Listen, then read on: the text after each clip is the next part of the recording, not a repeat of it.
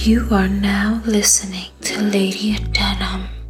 Kick back and enjoy the ride.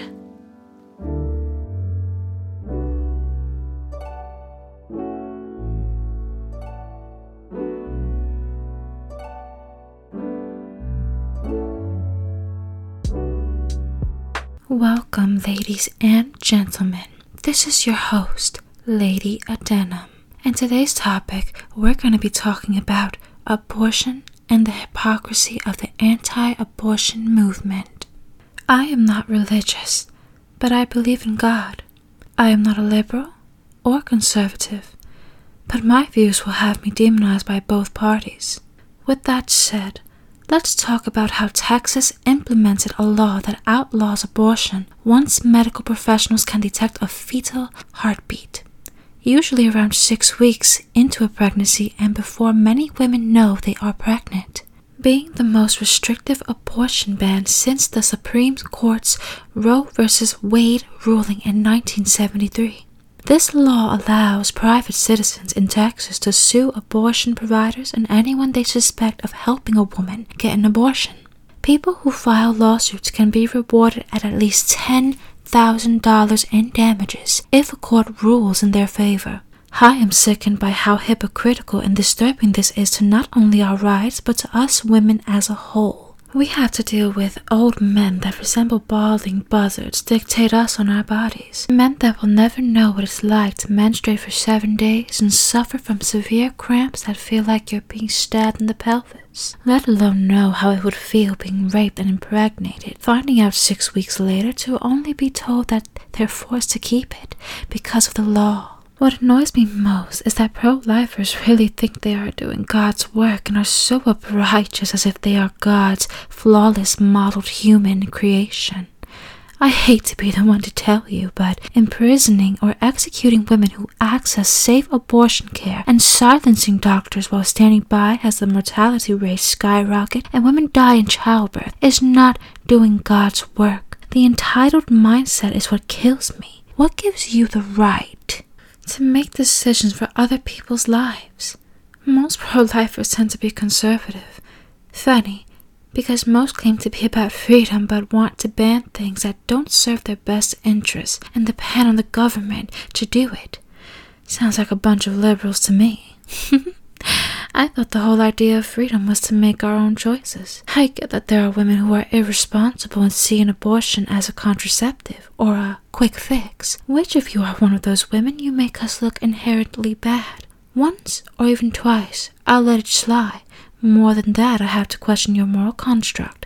Let me be clear that terminating an early pregnancy is not to be celebrated and mocked. It's painful emotionally and physically draining. Something that shouldn't be praised about. If you keep having unprotected sex and purposely getting knocked up because it feels so good, I can't respect you, honestly. At least take precautions. Sex is not a frivolous act. It's more than physical pleasure. It's spiritual. I am all about self-care, and repeat abortions are not helping your yoni, lady. Why would you want to put your body through that type of stress? Common side effects are bleeding on average lasting 14 to 21 days, cramping, dizziness, drowsiness, and nausea or vomiting. Immediate complications include damage to the womb or cervix, excessive bleeding, infections of the uterus, septic shock, or even death. If you want to read more about this, I will leave the link in my description. With that said, imagine being one of the women or girls having an illegal back alley abortion. I imagine many did not make it, or if they did, they suffered from severe infection and probably became barren.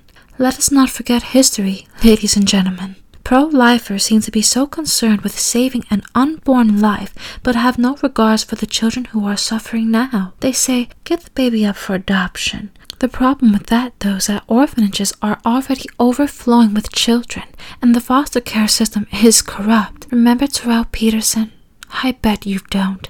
I wouldn't want any child going through the agony he went through and meeting their untimely demise because their mother, who didn't want them in the first place, was forced to carry them to full term. All children deserve parents, but not all parents deserve children. Cuban_mechanic on Insta made a valid point regarding this topic.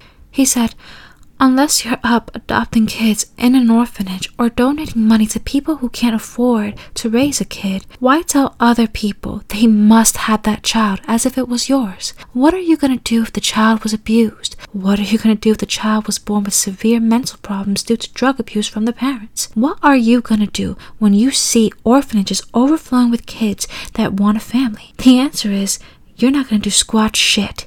Easy for you to scream, "Have the baby or else," while absolutely playing no vital role at all in this child's life. My body, my choice doesn't only apply to the vaccine.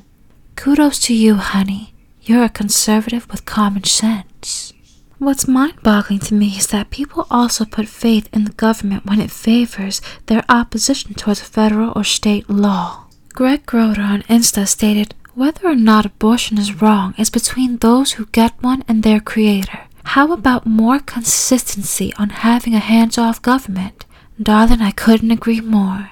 My body, my choice doesn't apply only to the vaccine, but it also applies to the individual's privacy and human right to have access to obtain safe abortion. The first trimester of pregnancy, in my opinion, is the best time to get one because after, yes, it will be considered murder as the embryo has grown into a fetus. Honey, no one has the right to meddle in your life and dictate how you should live, especially people who can't seem to mind their business and want our faulty government to pass laws that violate our freedom and the right to choose. A person's decisions regarding his or her personal life are none of the government's business under the Bill of the United States Constitution. Remember that, folks? Texas, shame on you. Thank you for listening. You can follow me on Insta and Twitter at @adenum. My podcast is available on Player FM and iHeartRadio. Mwah. Till next time, darling.